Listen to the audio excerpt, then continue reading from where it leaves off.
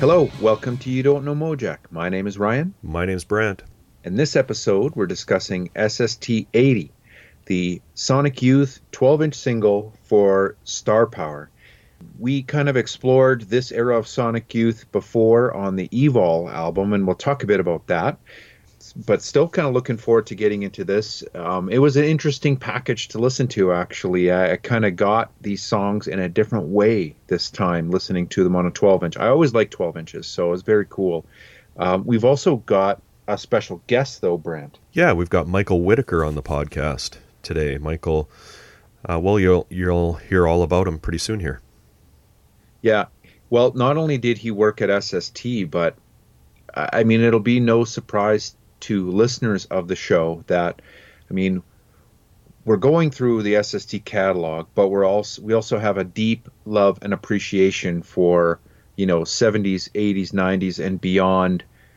I guess in particular North America, but underground music. And Michael Whittaker was one of the guys in the 80s that kind of helped support that network, and he's got some killer stories. Yeah, for sure. So looking forward to that. I've got a couple of very quick recommend spiels, Brent. Two of these are actually from 2018. I'm just late to the game, and I know we already did our best of 2018. Oh, that happens. That happens, man. Yeah. Yep. I'm getting into them lately, and I wanted to mention these two, and then I've got a third which goes back to 2014. Two bands, I guess you would call them. I would call them, I guess, post-hardcore, kind of math, kind of noise. One band is Canadian called Life in Vacuum. Brant, have you ever heard of them? No, never. Yeah, from Toronto. Been around for a while. Their last album, though, they're young, though. Well, younger than me anyways. Their latest album from 18 called All You Can Quit. It's really good. Okay. I really like it. It's catchy. It's noisy, it's loud, it's angry. I like it. The next one I wanted to recommend, I guess, is a band called Fiddlehead. And not the band Fiddlehead that put out that really awesome 10-inch on Allied Records in like 1994. This is a band, they're newer, I guess. Their record is called Springtime and Blind. And again, kind of post-hardcore, math, noise, but really good. I'm really liking it. Super catchy as well.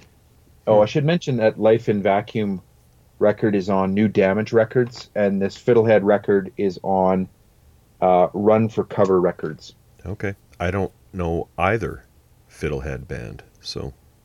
You don't know the 94 Fiddlehead band? No, I don't. The one on Allied, I think the record is called The Deaf Waiter. I think. But I think it's a 10-inch. Oh, I'm going to dig that one out. Anyways, final recommend is a band, Brant, called The Number Ones. Different vibe than my first two recommends. These guys are probably a little bit more, I guess, straight ahead, a little bit more pop. But they really remind me of that band, Royal Headache, and also the Casanovas and Heat, that kind of vibe. Okay. And these guys are just killer. It's 10 tracks. It's an LP, but it plays on 45, and it's really good. And it's on Deranged Records from 2014. Those three you should check out. Yeah, Deranged is pretty consistently good label for me. Yeah. Do you have anything else on Deranged? Oh, yeah, all kinds of stuff. Okay. Yeah. Yeah, I think this is my first record on Deranged Records. Oh, yeah. Yeah, no, there's lots of good stuff on that label. Does it bother you, Ryan, when you find something from 2018 that you like that you did not get to put in your top 10? Yes. That bothers you? It drives me nuts. Yeah. Well, it's like last year when we did our, what was it? What would it have been? The best of 2017, Yep. I suppose. I was choked that I couldn't even put on the latest Dinosaur Jr. record on the best of 2017, and I think that was from 2015. Yeah. But I guess you're talking about if you discover something after, right? Yeah. Yeah. No. That sucks. Oh, yeah. My OCD can't hang with that. You got anything for me? I have one spiel. So a while ago, Ryan, you had asked me, I think this is what you asked me.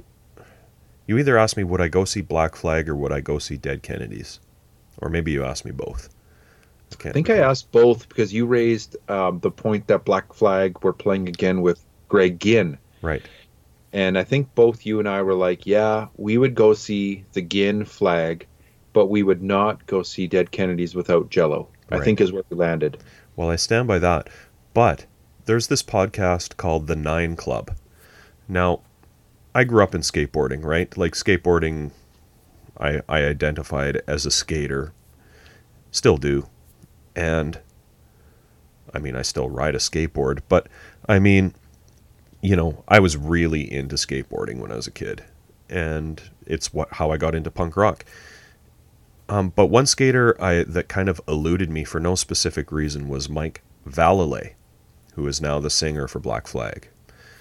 And his name's come up at least once on the podcast. I recall Abe Gibson telling a story about him that was not super flattering I think it was on our Blasting Concept episode way back when.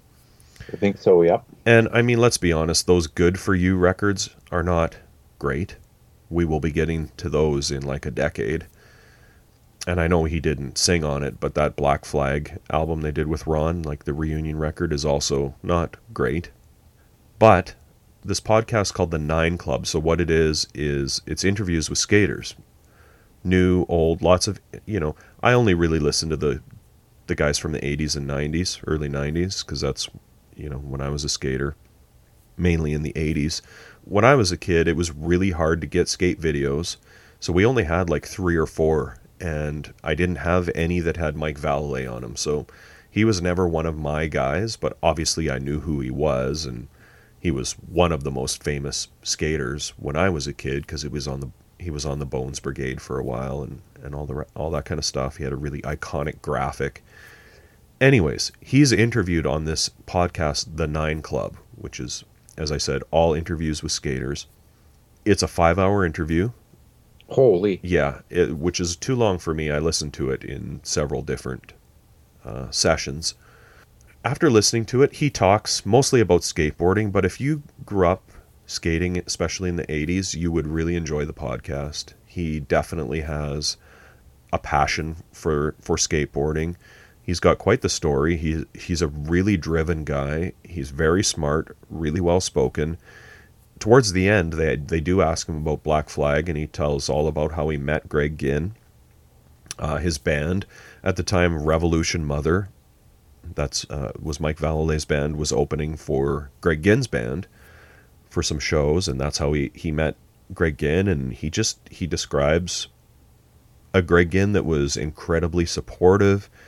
He talks about how much touring. This is a recent interview, like it just came out like a week or two ago. He talks about all the touring they're going to do and how excited they are. And I have to tell you, man, I have total respect for Mike Valalay after listening to that podcast. Right on. Well, hey, we said we would go see that show. Yeah. But now I guess, maybe we drive a couple extra hours to go see it. Yeah. I like that. Good one. So that's my spiel, Ryan. Listen, for this Michael Whittaker interview, I'll just let everybody know. Again, I think I mentioned this maybe a week or two ago. It doesn't really have anything to do with this release. We just felt like there wasn't really much to talk about with this release that we haven't already covered. So we wanted to give everybody something kind of interesting. So let's cut to the interview with Michael Whittaker, Ryan, and then we'll come back and talk about it and this release. History Lesson, Part 1.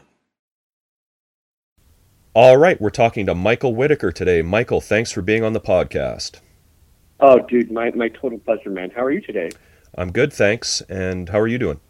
I'm doing quite fine. It's like I'm here in my home in Maine. Today was like a beautiful 50-degree day, which is quite cool in the winter. So yeah. Anyway, so you're calling about SST. So dude, basically, I moved from Boston with my wife, to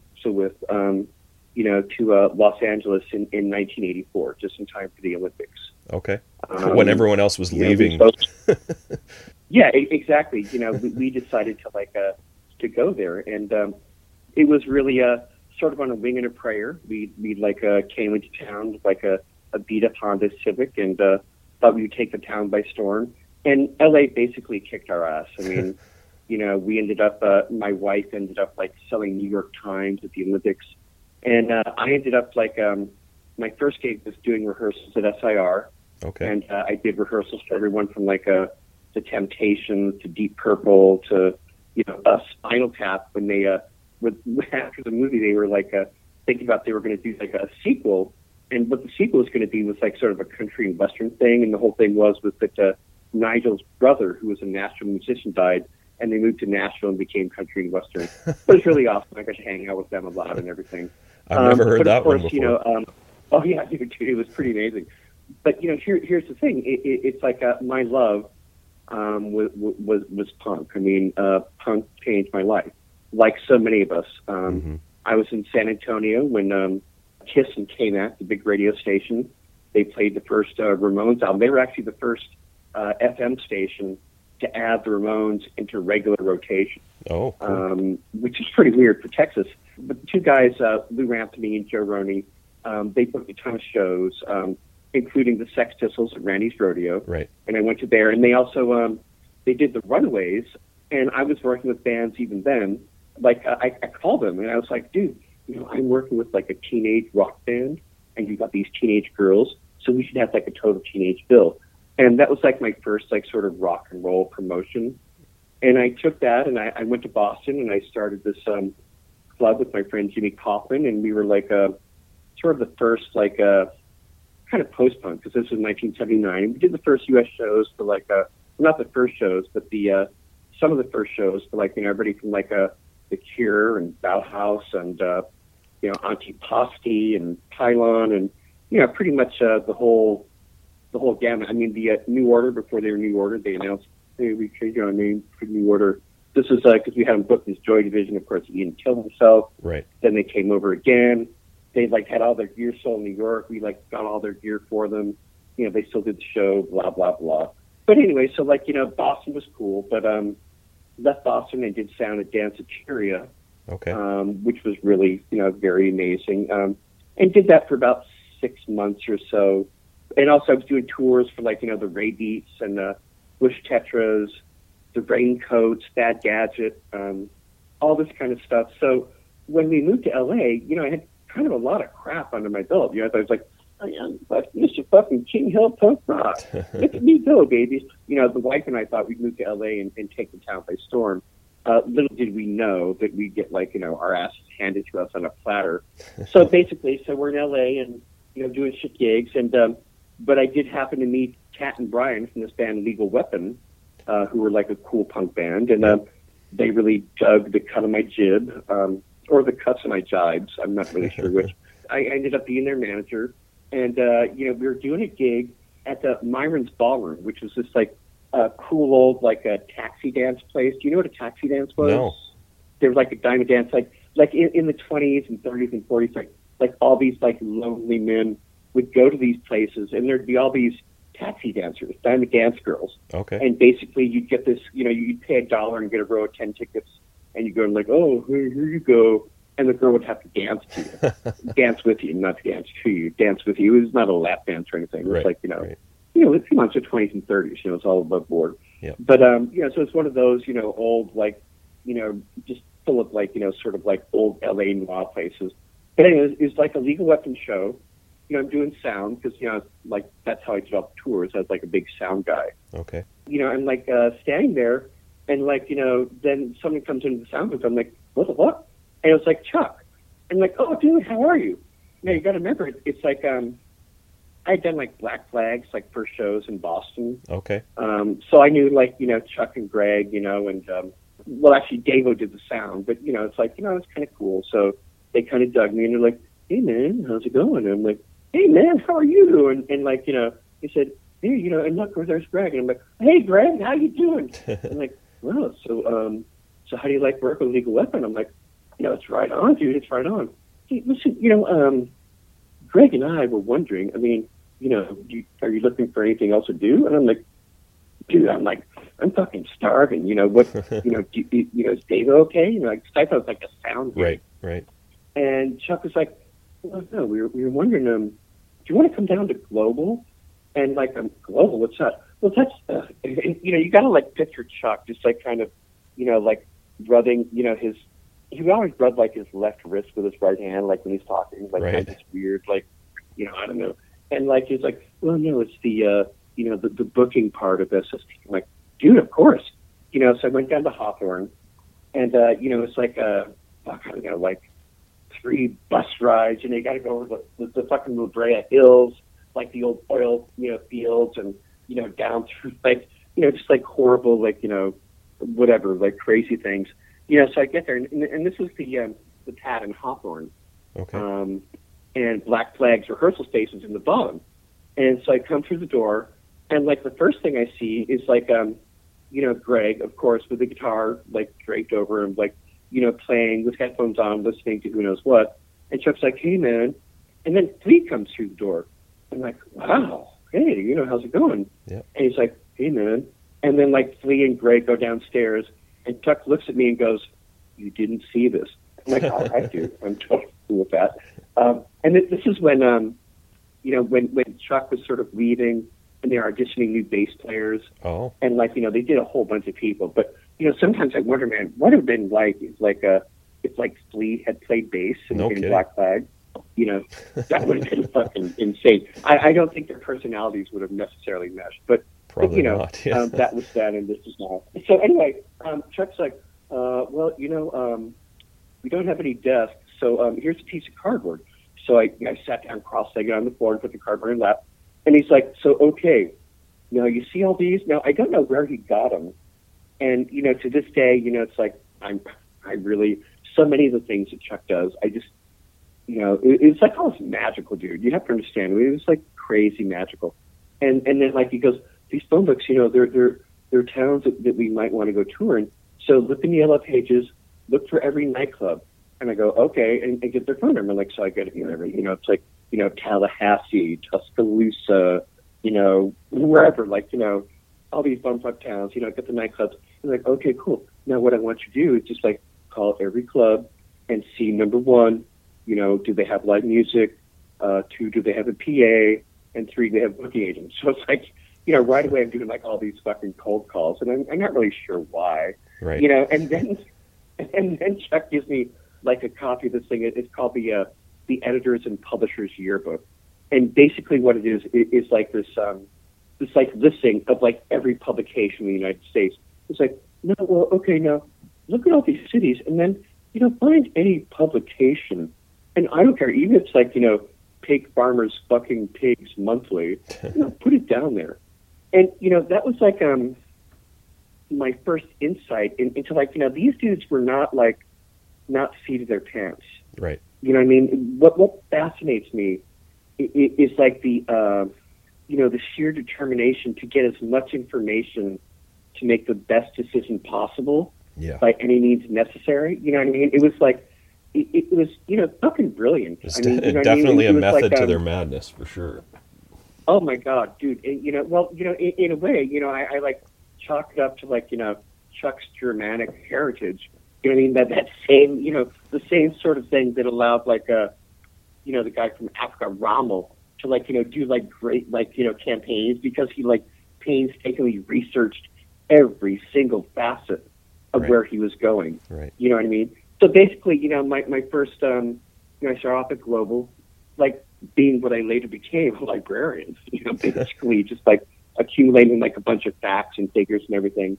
And then one day I came into work, and like Chuck's like, Greg thinks you should go over to SST. I'm like, wow, really, dude? That's I'm like, fuck, hey, that's like really amazing. But of course, I'm like outwardly cool, like, all right. Then I go to SST, and again, it's like 3 fucking bus rides, because like I'm living in like the heart of Hollywood, right on Raleigh Street, just like a couple blocks from the Paramount Studios and all that sort of thing. And so I started SST. Basically, I was a third man, after like Joe and Ray. Although I'm not like I'm not Harry Lime, I am as bad as Orson Welles. So it was really groovy. but again, it's like, so I go in, and Chuck gives me like a Rolodex, and essentially it's like the biggest Rolodex I've ever seen in my life. Right. And he's like going, "This is every record store in the United States." I'm like, "Wow, really?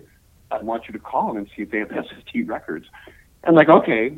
So I started, and literally, dude, I was just down the phone, and like I was doing it for like about maybe an hour and a half, and then Chuck again, he's like, "Hey, and I wish I could do a Chuck impersonation because it would make the story sound so much cooler. He's like, "Hey, listen, I was wondering, you're saying this is Michael from SST. Would you mind saying that you're a spaceman from SST?" And of course, I'm so enthralled with Chuck. Yeah. I'm like, "Yeah, dude, of course." So then like, "Hello, this is Spaceman from SST." And, it honestly, dude, it wasn't until probably 2.5 or 3 months later that, like, Carducci comes over. He goes, Mike Watt called himself Spaceman. And I'm like, "Oh, okay." And to this day, it's like the last time Watt came through Portland, Maine, which is where I live, Yeah. I had him stay over at my pad because, we're old pals and all that sort of thing. And, one of the things that I still think, bugs him, he's like, "I was the original Spaceman. I was number one. You're number two." I'm like, "Okay, Mike. Okay, that's cool, man." Because, you don't, like, argue with Mike. That's it's right. Like, it's impossible. You just, like, hang on and, like, try to learn. That's my, my like, approach to Watt. You know what I mean? So, anyway, there I was. And, like, so I became Spaceman from SST. This is, like, trying, before you called, I was, like, trying to pinpoint, like, when I started. Because it's all sort of nebulous. I try to figure out, like, because I think I started Global, like, late 84 and SST, like, in the first couple of months of 85. But it's all kind of blurred because, I like smoked a shitload of weed and, all that kind of stuff. You mentioned Joe Carducci's name, so obviously he was still there. I believe he didn't leave until maybe 86. Yeah, exactly. Yeah. Being able to work with someone like Carducci and Ray Farrell, too. Right. I mean, was like, going to like, the best rock and roll university on the face of the planet, on a scholarship, because, they were like, grown ass men. And I was like, a fucking callow, stupid youth, basically. And I'm quite sure, one of the reasons that, that Greg and Chuck wanted to throw me into the mix is because, like, Joe and Ray were like record dudes. You know what I mean? It's like, they like, they knew every fucking thing about distribution. Whereas I was like a road dog. It's like, I was like a touring guy. I'd been, I'd been in a band just like them. Right. And I think sometimes what they were looking for was like kind of a balance in the way things went out. And I was also, in addition to being like, a great road dog, also like, a crazy ass promo dude as well.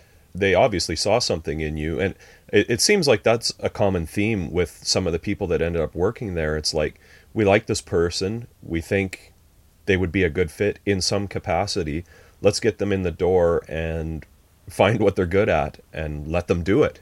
Yeah, dude, definitely. I think that was totally the mantra in those first years. I mean, it's quite obvious when you look at the people. I mean, none of us really should have had a gig, as cool as this, quite honestly. But, so there I am, and like, doing all this crazy stuff, it's like, and this is also, you have to understand, like the transition from records into CDs, Right. One of the last things that Carducci did was like, he had like vinyl dividers, those little things, they have like A and B and C. Like Joe had those manufactured, but they were SST dividers. Like everyone had like every SST release printed on it. So if like you went to like B for Black Flag, you'd see like every other SST band. It was like a brilliant promotional thing. But sadly, as soon as we got them, like, people were getting rid of vinyl and going to CDs and, it's all that kind of stuff. Great idea, though. Oh, dude. Well, that's the thing. It's like, I know Greg sometimes gets like a weird rap hung on his head. Right. But you have to understand, for like me and the time that I was there, no matter how insane the idea was, like Greg would always like say, yeah, You know what I mean? He would give everything a shot, and even if it failed, he really didn't care. Yeah. You know what I mean? And that's that's something that is like so rare, and it's like, I think that's what contributed ultimately to like SST's like amazing story. Mm-hmm.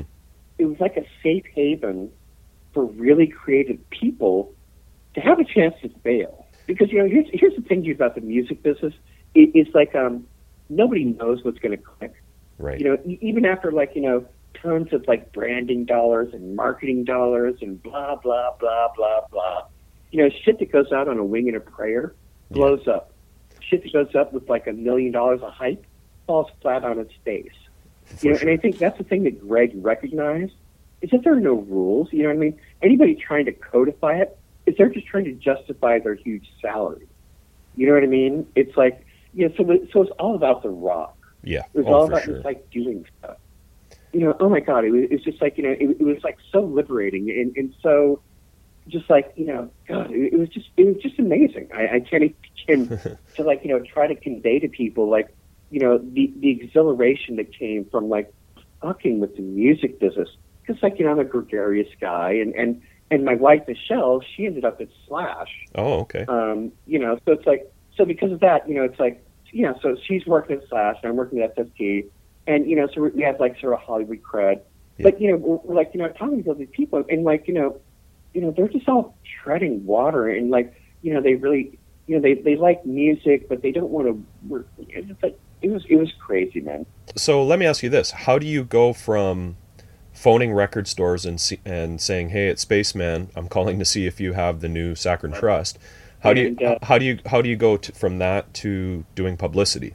Well, that was like Ray was doing radio and publicity, and as we started getting more artists, and really as soon as the Minutemen started blowing up, and Who's Produced started blowing up, here's the whole thing. It's like people have to understand.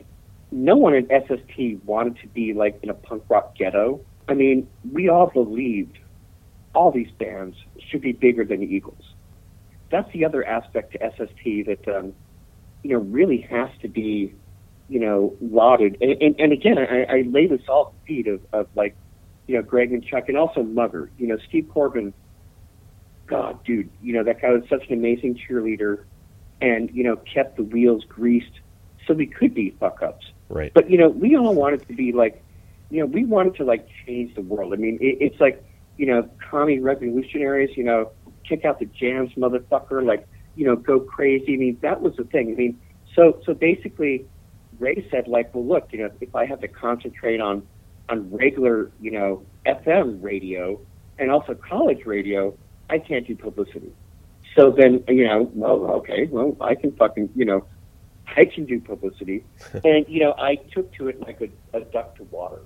I mean, I loved making up stories. I loved, like, calling people and telling stories. It's like, and not only that, but I made myself available to the bands. Well, for like, perfect example, like, so we're doing Negative Land, and we did the first record, and then like, I forget, maybe it was Rich. I don't know who called me initially. It's like, hey, Spaceman, because that's all they knew me at that time. Right. Listen, we're wondering if you would do something for us. I'm like, sure, dude. I'm like, okay, so we were reading about in Minnesota this kid who's like from a really religious family. He went crazy and like blew his whole family away. I'm like, oh, dude, that sucks. Yeah, well, here's the thing.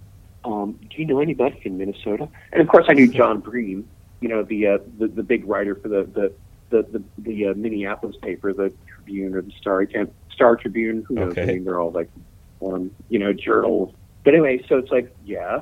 Well, would you feel okay, like, calling him and telling him that, the kid was listening to our song "Christianity is Stupid," and that made him kill his parents? I'm like, fucking A, dude.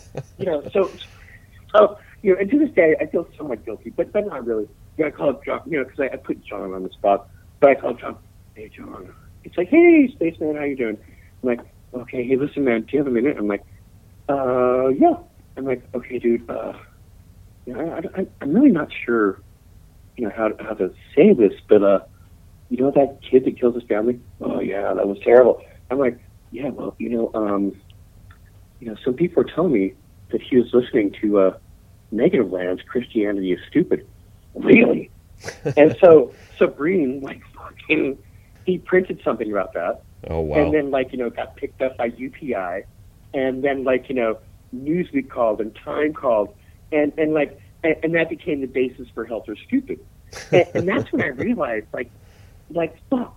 You know what I mean? You can almost say anything to get publicity. Right. Because here's the thing, it's like I realized early on, publicity is like P.T. Barnum. It's like showboating. It's just like getting shit in front of, getting shit on papers, or not shit but crap, but like stuff in the thing, and twisting the truth. So what? Because ultimately, and this is a sad reality for every publicist, and I'm now going to make sure they take probably a $20,000 hit to their salaries. But you know what? Publicity doesn't sell shit. You know what I mean? It's like the Minutemen had a press kit as fucking thick as all four of my fingers. Yep. But you know what? They never sold more than 34,000 records. You know what I mean? It's and other bands like Opal had a press kit 2 fingers, but they sold more. You know what I mean? It's again, this goes back to what I was saying. It's nobody knows about the music business. Nobody knows what's going to click. You know what I mean? It's this crapshoot. When you're doing the publicity, are you predominantly focusing on working the records, or are you doing publicity for tours as well? Oh, all of it. All of it, You know what I mean? It's records and tours. I would do a weekly SST, and this is where so I start writing a lot. We had I remember we got our first computer. I'm like, oh right, it's like a DOS shell. Semicolon. Right sign, DOS, left sign, open, word, ... that kind of stuff. Right. But I was doing weekly press releases. But we also had our first Xerox machine. So what I would do is I would take band press photos, put that in the Xerox, and I would run envelopes through. So each envelope had on the front of it an SST band, and I'd put a sticker with the address and our sticker with our return address. So each leverage on the outside was a promo thing. Right. But a weekly press release, going out to I don't know, I think there was almost 600 people on our thing, and wow. I would talk about tours, I would talk about new releases, I would talk about gossip. For a while I had the Zoogs Rift. Would write when I always signed Zoogs, would say, and the publicist, and I put out thing every week. I want to put my stuff in there every week. I'm like, all right, Zoog, and literally every week there would be this 2-page Momo Infantado fucking dripping Zoogs insanity just fucking brilliant. I'd put those in there, and all that kind of stuff. Basically what it came down to, and this is true for all of us, it was all about serving the artist. I never wanted to be anything other than a facilitator of artists making great and important work. And, what Greg and Chuck gave me was an opportunity to sort of fulfill my destiny in a way. You know what I mean? I know it sounds kind of corny. Not at all. But it was fucking brilliant, dude. I can't even begin to tell you. As we moved through the various stages, and we started signing more and more bands, Joe left, and that was kind of weird. Right. And then Mugger left, and that was kind of weird. And then we started signing more and more bands. That was fucking cool. Yeah. You know what I mean? So here's the thing. It's and plus we had to move a couple times, but the thing is, we kept getting bigger and bigger. Then Ray hired Brian Lone, who you definitely have to talk to. Okay. I think Brian was the fourth SST dude, and Brian was brought in to do college radio, and that was really cool. And then I eventually got to the point where my publicity was becoming so onerous, because I started really getting a ton of articles, and started doing to like sort of promote SST, was doing like all these conventions, like new music seminar. I was on like panels and South by Southwest, and like so I was like on this publicity panel at South by Southwest, and this is right after we had like signed These Immortal Souls.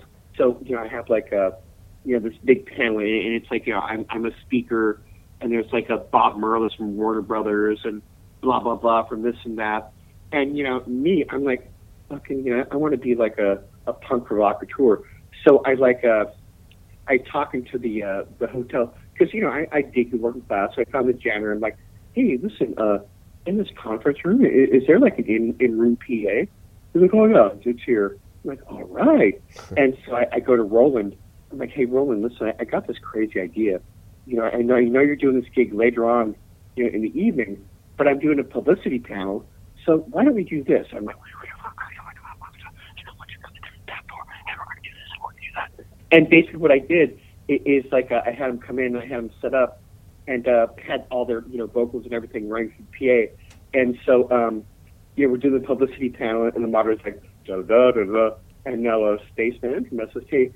I'm like, yes, now publicity is getting your artist in front of many people as you can see possible.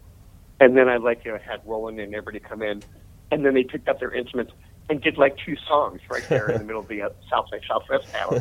And it was fucking, we used to do that all the time. Another time at New Music Seminar, we're like, because, here's the thing, it's like Greg always wanted us to like be able to like, compete. So we're staying at like, the fancy hotel with everybody else. And so like Das Dom, I'm like, hey dudes, listen, you want to do something fun? And they're like, yeah.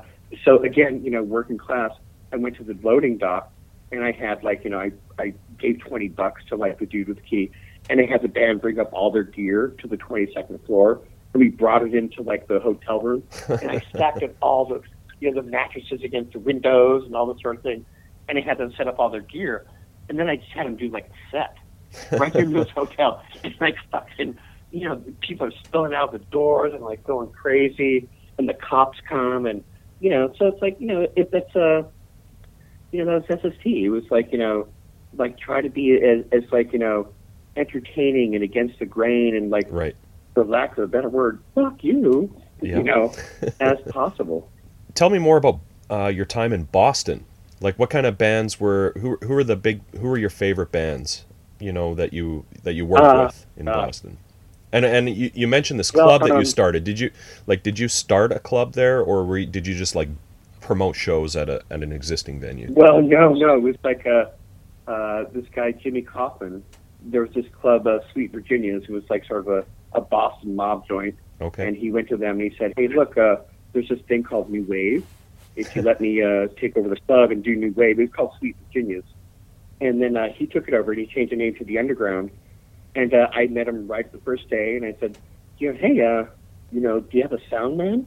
Now, keep in mind, I didn't know anything about doing sound. I was 18, just like full of, young, dumb, and full of cum. Like, I could do sound. Yeah. And, so then I had to do my first negotiation. So I like negotiated a deal where I would do sound for $25 a week. It was like fucking, so I ended up sleeping there, like, in a curved booth. So I think part of my spinal problem is like in my youth, like in a curved booth, which is really hard. You fall out a lot. But anyway, like I said, we did like the first shows for like New Order and Bauhaus and Pylon and Bush Tetras and Ray Beats, and because of that, that's how I got gigs like doing tours for like Bush Tetras and Ray Beats. But in terms of Boston, my favorite bands, artists, obviously, dude, Mission of Burma, the Neats, Talia Zedek, who is still, rocking with like Uzi and Cum, and I'm still, pals with all these people. I mean, this is the thing you have to understand, dude. It's like that scene was like a crucible. It like took all these like formless lumps of carbon and like hardened us into these like, crazy diamonds. And I think that's the way that that the business sort of separates the wheat from the chaff. Yeah. When you're like 18, of course, you and all your friends, fucking, oh yeah, motherfucker, we're gonna do it, yes. But then when you're about 25, about half those people have like dropped off. Right. Like, oh yeah, well, I need a job. Then when you're 30, it's about half again.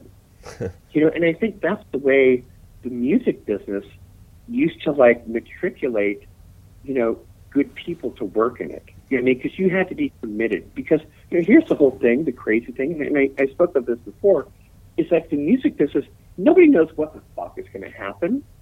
So how do you like justify your place in this business that is ultimately really cool? I mean, you get to like make a lot of money having fun, but how do you like have a barrier? Well, it's like, did you put your time in the trenches? Did you like do you know this band? Do you know like do you know this import? Do you know who did this? I mean, all these like little like secret handshakes, based on your knowledge of music and your desire to like just give your life over to music. Right. You know what I mean? Because you had to be committed to the rock. So Boston was like an amazing scene. Some people just don't believe me when I say that like I would stack up the Boston scene about anybody. I mean, when we I agree, yeah. When SSD Control, started, I mean, like the beginnings of hardcore, and then after the Underground, Jimmy and I did another club called Streets, and there we did the first shows for like, Bad Brains and Gun Club and Tuxedo Moon, like, so it's like, we were always, involved in or I was always involved, in the rock. And again, and this is the important thing, and I think this is what held Joe, Ray, Brian, Adam Bond, and me together is a desire to facilitate the needs of our artists. And I felt my entire reason for being was to like make my bands have a good time. Make even when I was doing sound, make them be heard clearly. When I'm doing retail, make sure their records are known. When I'm doing publicity, get their records and their stories in the press. It was all about facilitation, and I know that Joe did the same thing and Ray did the same thing. And I think sometimes where SST started to change is when Greg and Chuck were no longer picking who the employees were going to be. It became Brian picking or Ray picking, or you know what I mean, like right. Like people one level down. And at that time, the whole scene was changing. Alternative music was no longer like this weird ghetto. It was like it was cool. And at some point, I realized that some of the people being hired at SST were not really as committed to the rock as all the rest of us were. They were more like sort of like treading water there until they can get a gig at a major label. You know what I mean? SST stopped being like a reason to live and became more of a stepping stone. Yeah. Like I a understand. career stepping stone. It's just an odd sort of thing, and that's one of the reasons that I decided to leave ST. Quite honestly, it's like I no longer felt the mission was pure. Yeah. When was that? This was like 88, I think. Okay. Yeah, late 88 probably. And just because we were starting to become like so big. I mean, there were like, I don't know, 2 or 3, 4 radio people. There were like, and this is the thing that happens to any cool thing. You know what I mean? It's like the original impetus, the original notions have to become subsumed to the continuation of the whole deal. You know what I mean? Once you become so large that you require like a certain amount of dough to keep going, then it becomes a different sort of trip because, all the, most of the time that I was there, I mean, it was, it was touch and go. I mean, you got to remember, it's like, we were dealing with like distributors folding and owing us like right. $80,000. Like, yeah. what the fuck? Where are we going to find this? Lots of lesser labels folded under that kind of financial strain. Yeah, and it's really only a testament to Mugger, quite honestly. You know, he was the guy who understood how to move money, how to how to keep things going, how to make that payroll. I mean, you know, his transition from the Nig heist to just this brilliant businessman truly is, you know, to my mind, one of the exemplars of the American dream. Yeah. I mean, that guy really, by nothing more than his balls and his word, you know, crafted just an amazing, you know, not, you know, in SST an amazing thing, but he went on to do even more amazing things. You know what I mean? It's like yeah, it's quite a story. Yeah. Oh, without a doubt. Hey, tell us about the 52 Girls project. 52 Girls. Well, you know, here's the deal. You know, I got like this crazy diagnosis of this deadly disease. I was told that I was supposed to die last October. You know, no. I ended up in intensive care, and I was in a coma, and the doctor, I'm like, yeah, easy, maybe a year or two. And you know, I went past that, but that's awful. Well, you know, it's I got no regrets. You know, it's you know, that's a great thing about, you know, living your life, you know, full and not doing everything. It's you know, I really I think you only have you know, oddness. You know, of course I feel bad for my wife. You know, right. She'll probably have to find my dead and bloated blue corpse. You know, and for that I'm really sorry, Michelle. But you know, 52 Girls was sort of an outgrowth of you know, a sense of mortality. Right. But basically, you know, it's you know, I realized that anything cool I have is because of my my ability to have cool relationships with chicks, with women, with girls, and you know, all the important things in my life have been because of girls. And so I thought, well, okay, you know, it's I'll do 52 Girls. That's a year. It's a year of girls, and you know, so each little thing was basically my little you know, paean to a woman in my life that had changed it in so many wild ways. And you know, I went through you know, you know, the first, you know, the woman who took my virginity, all the way up to SST, and at SST, you know, of course, there were so many amazing women. I mean, first and foremost, Karen Nix, you know, who did our retail, a crazy ass fucking Southern, you know, just, you know, amazing. And Linda Trudnick, who's our receptionist, who I dearly loved, and who, gosh, just you know, epitomized every, you know, tragic female archetype, you know, since Aristophanes. You know, it's you know, she was almost like a Greek drama in and of herself. She was the model for a lot of Pettybones drawings. Okay. She was Ray's lover. She was horribly fucked up and fucked by just callous men. Yeah, well, read 52 Girls. It's on Facebook. You can read all about you know, this amazing woman, Linda Trudnick. I love you, Linda. Peace out. I met Jackie House, Dallas. Yeah, so 52 Girls is you know, just if you're interested in you know, how a weirdo like me gets formed, it's mostly through chicks and reefer. So just smoke some reefer and read my crap. So yeah, so that's basically it. Now this is about Starpower, and I do have to say that you know, one of the coolest things about being an SST is you know, all the letters I would get. You know, it's we got a letter from Dave Maskus, and he's basically in crayon, you know, I want to be on SST and live forever. And wow, that's cool. But I felt kind of guilty because a lot of our bands came from Homestead, right, which was Gerard Cosloy's label. Now Gerard, as you know, is you know, an amazing fella, but I've known Gerard since he was 15. I used to sneak him into you know, Mission of Burma shows at the Underground. He's an old Boston homie, you know, right. Whatever. He gave me a lot of shit when I started my own publicity company, and I did this band called The Toll on Geffen, and he, you know, wrote me this letter, you're selling out, you stupid faggot, you know, blah, blah, blah, blah, blah. We didn't use faggot because he's much more cutting than that. That gets like sort of like a low level thing. He was way worse than Baggett. But Sonic Youth came from Homestead. Jay came from Homestead.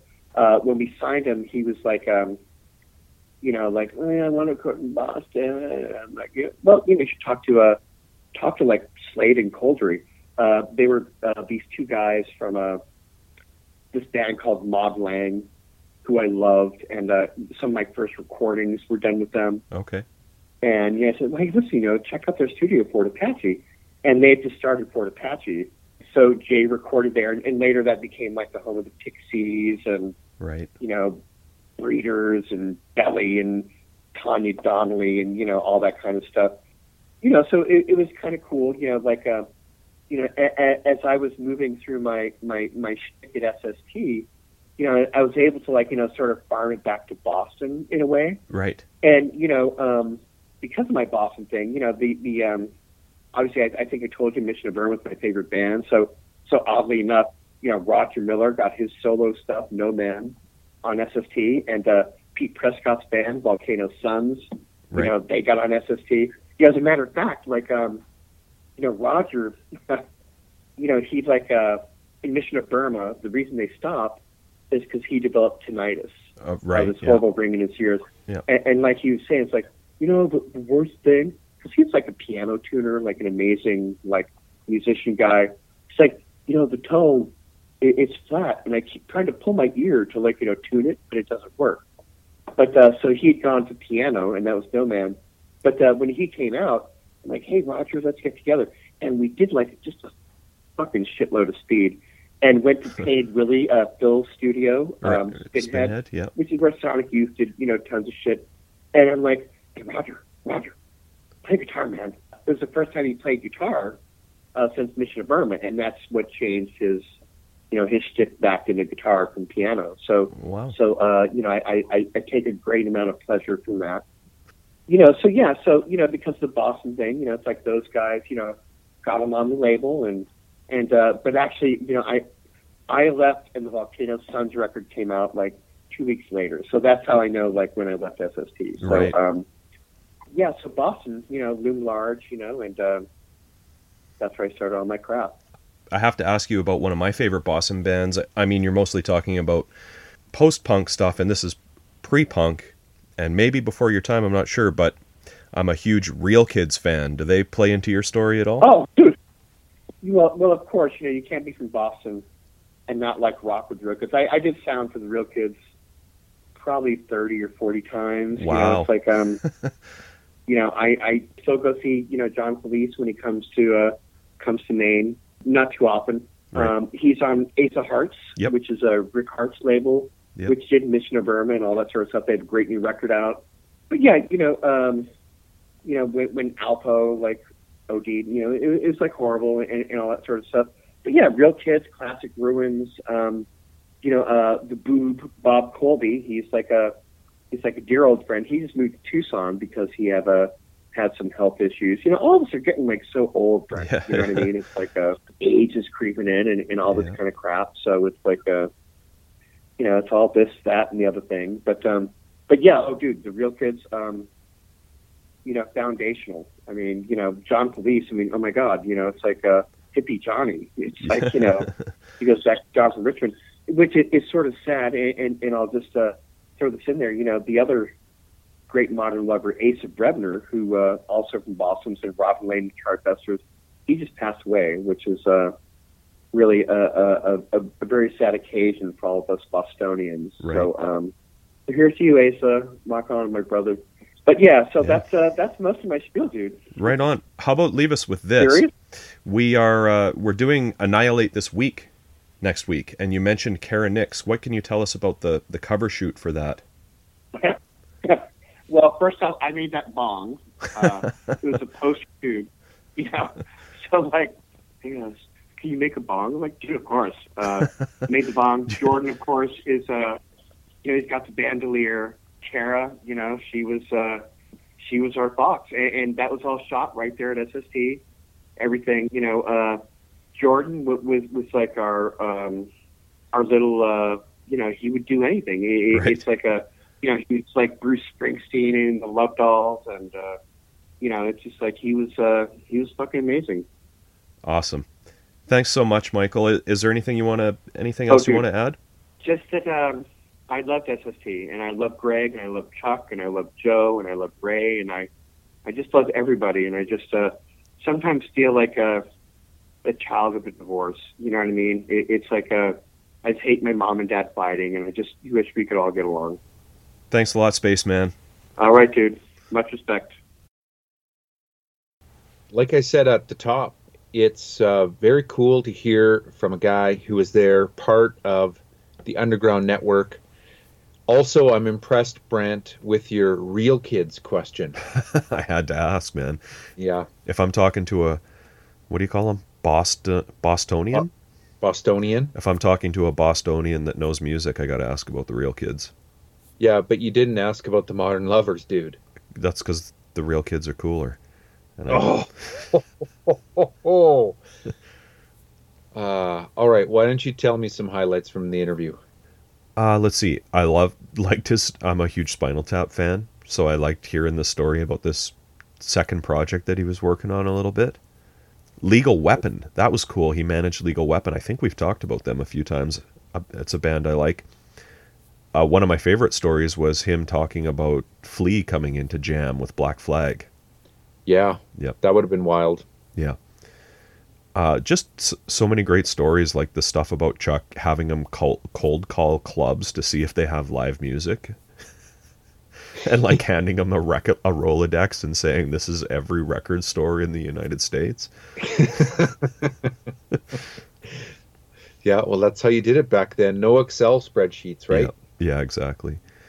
How bad do you want one of those SST dividers that he was talking about for your records? So bad. Yeah. So bad. Yeah. I also I like how he's the spaceman. Yeah, that was cool. Oh, and I should say, before I forget, Michael T. Fournier made the hookup there. He knows Michael Whittaker, so thanks to Michael T. Fournier for the recommend there. One of my favorite quotes from the interview is that the notion about SST being a safe haven for really creative people to just have a chance to fail, I think is what he says. Yeah, I mean,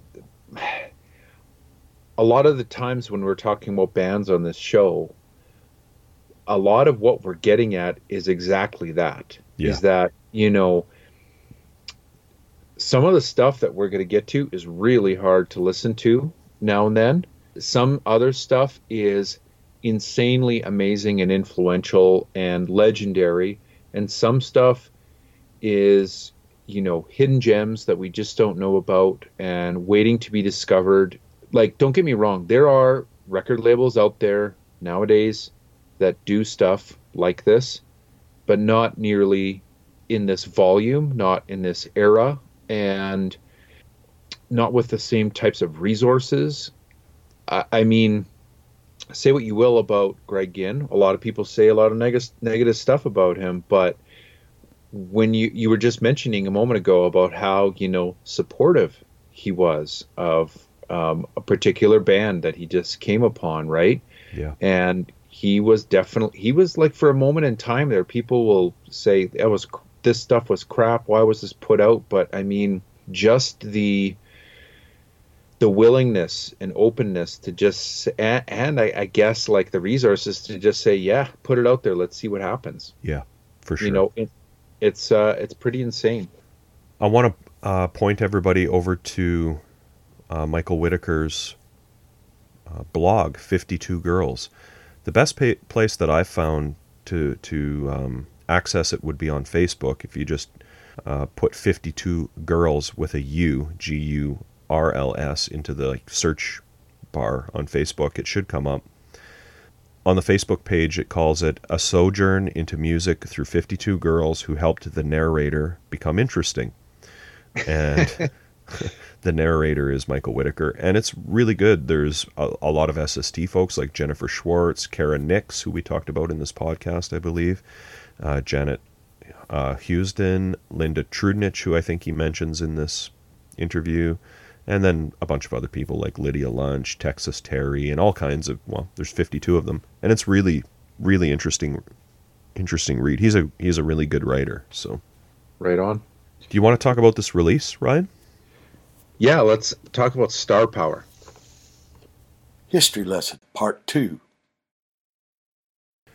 So you were saying at the start of this episode that you liked this release, or you were getting off on it maybe? Well, more the latter, I would say. I mean, I like 12 inches. I Right. like 7 inches. I like 12 inches. I like LPs, but Like every 12-inch now and then, EPs, you mean? 12-inch EPs, exactly. Like every now and then, there's a 12-inch EP that's got something special, that does something different than Yeah. the song in the context of the album. And in the context of Evol, like Evol hit me in a different way than I had expected it, or when I listened to it before, because I mean, I'm not as big of a Sonic Youth fan, but I am definitely a Sonic Youth fan. I'm not as big of a Sonic Youth fan as you are, but I am a fan, mostly though, like Daydream Nation, Goo, Dirty, and like after, not so much before. So it's interesting to hear this stuff in context. And when you listen to these songs on the 12-inch, I guess they are not less lost, but more noticeable than in the context of the album, Yeah. Evol. I know what So- you're saying, but I like 12-inch Help. EPs too. Just not this one. No? I don't know. I just kept asking myself, why? Why did this have to come out? I mean, The artwork's cool. You got to give it that. the artwork's the best part about it for me. I mean, well, let's do this. We'll talk about the tracks in a minute, and I'll tell you why I didn't think it was essential. It's hard for me not to see it as maybe a bit of a cash grab. So Evol, again, I will point everyone to our episode 59 on Evol, where we talk about these recording sessions and the tracks in more detail than we're going to on this episode. But the album Evol was released in May 86, and this was released in July of 86. And the CD sometime late 86. I mean the CD of Evol. But this did come out on a CD single, this Starpower, these 3 tracks. It also came out on one of those 3-inch CDs at some point. They did a series of 10 inches in the 90s on several different colors of wax. It came out as a cassette single, which is why I say it's hard not to see it as a bit of a cash grab. Yeah, I guess so. The 7-inch came out first on Blast First, like the UK version. It was released in the UK on Blast First as a 7-inch, and that came with a Evol poster and like a pendant or like a badge, Sonic Youth badge. That 7-inch only had Starpower and Bubblegum on it, though.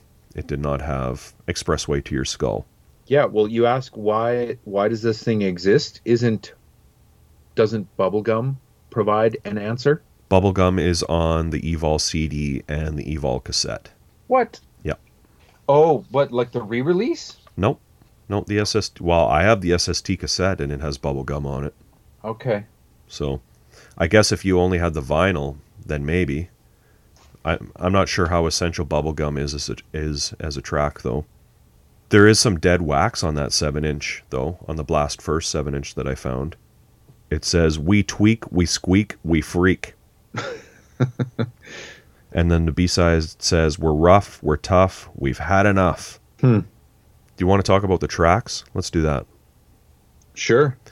Well, the A-side is Starpower. So here's the thing for me, Ryan. This version, it's edited down to 2 minutes and 50 seconds. And the Evol... Is that what bugs you? Yeah. So the Evol version is 4 minutes and 46 seconds. So almost 2 minutes less, and it's all the interesting parts that are taken out. Oh. For me. And again, if anybody wants to hear more detail on these tracks, we do talk about them, some little anecdotes about them in that episode, but that I'm not going to bother repeating here. But one thing I did find that I don't think we mentioned is that apparently Thurston used to call this song Watt Power when they played it live. As in Mike Watt Power. Mike Watt Power. I don't know. The thing about this song for me is I tend to not like songs where the lyrics follow the melody. You know, like Iron Man or something like that. I mean, I do like I do like Iron Man, but it works because it's Black Sabbath. I don't know if it works so good with Sonic Youth for me. The B-side, Bubblegum. Again, we talked about that being written by Kim Foley. I don't know the album Outrageous that it's off of, the Kim Fowley album, but you want to hear a review I found about that album Outrageous that came out in like 1968. That's when the album came out. This is by Rob Fitzpatrick. He wrote this in The Guardian. The album sounds like Fowley himself was off his chump on weapons-grade pharmaceuticals. He rants, raves, seethes, spits, burps, curses, declaims, screams, and hollers his way across a heavy psychedelic set of knuckle-scraping rockouts that recall a post-lobotomy Doors attempting an MC5 B-side while piled in the back of an inexpertly driven truck on ice and drugs on the moon. Wow. Yeah.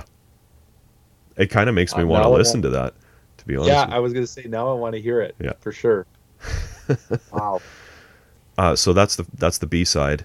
And then the second track is Expressway to Your Skull, which, again, here is 4 minutes 30 seconds, and on Evol is 7 minutes 19 seconds. So almost 3 minutes removed. Actually, on Evol, it's not 7 minutes 19 seconds. It goes on for infinity because there's a locked groove. Right. Yeah. Yeah. So I don't know. That's kind of my thoughts on this release, is just like, why? And the answer for me is cash grab. Cash grab. Yep. Yeah, well, certainly all the zillions of different versions. Mm-hmm. I could see that. Tell me about the artwork then, Brant. Well, it's a pretty iconic photo of Thurston Moore with like a paisley type shirt on. He's holding a sitar, and he's got his hands up to his eyes with the palms facing out, and there's big eyes painted on his hand, on his palms. And the back cover's like a negative inverted photo closer up of the same picture. Photos by Lee/Lazy8. So I'm assuming that's Lee Ronaldo. Yeah, that's what I thought. Interesting that they didn't do any videos for any of these songs. Like if Starpower was the single, I mean, they did videos for several of the tracks on Evol, but not Starpower. I thought that was interesting. Yeah. Did you notice the like the typeface or whatever on the cover? Yeah. It's like Stars and Stripes, Starpower. Yeah. But the writing on the LP is Thurston's writing that he uses on a lot of Sonic Youth stuff. The big capital letters? Like the handwritten stuff. Yeah, yeah. Yeah. Oh, and I'm sure we mentioned this on the Evol episode, but Watt, of course, plays on the track Bubblegum. Yeah. And it's totally obvious. Oh yeah, it sounds different for sure. Yeah. Sounds very Watty. No dead wax. Are we done already? Are we going straight to the ballot result? Unless you've got anything else to mention, I'm good on this one. Ballot result.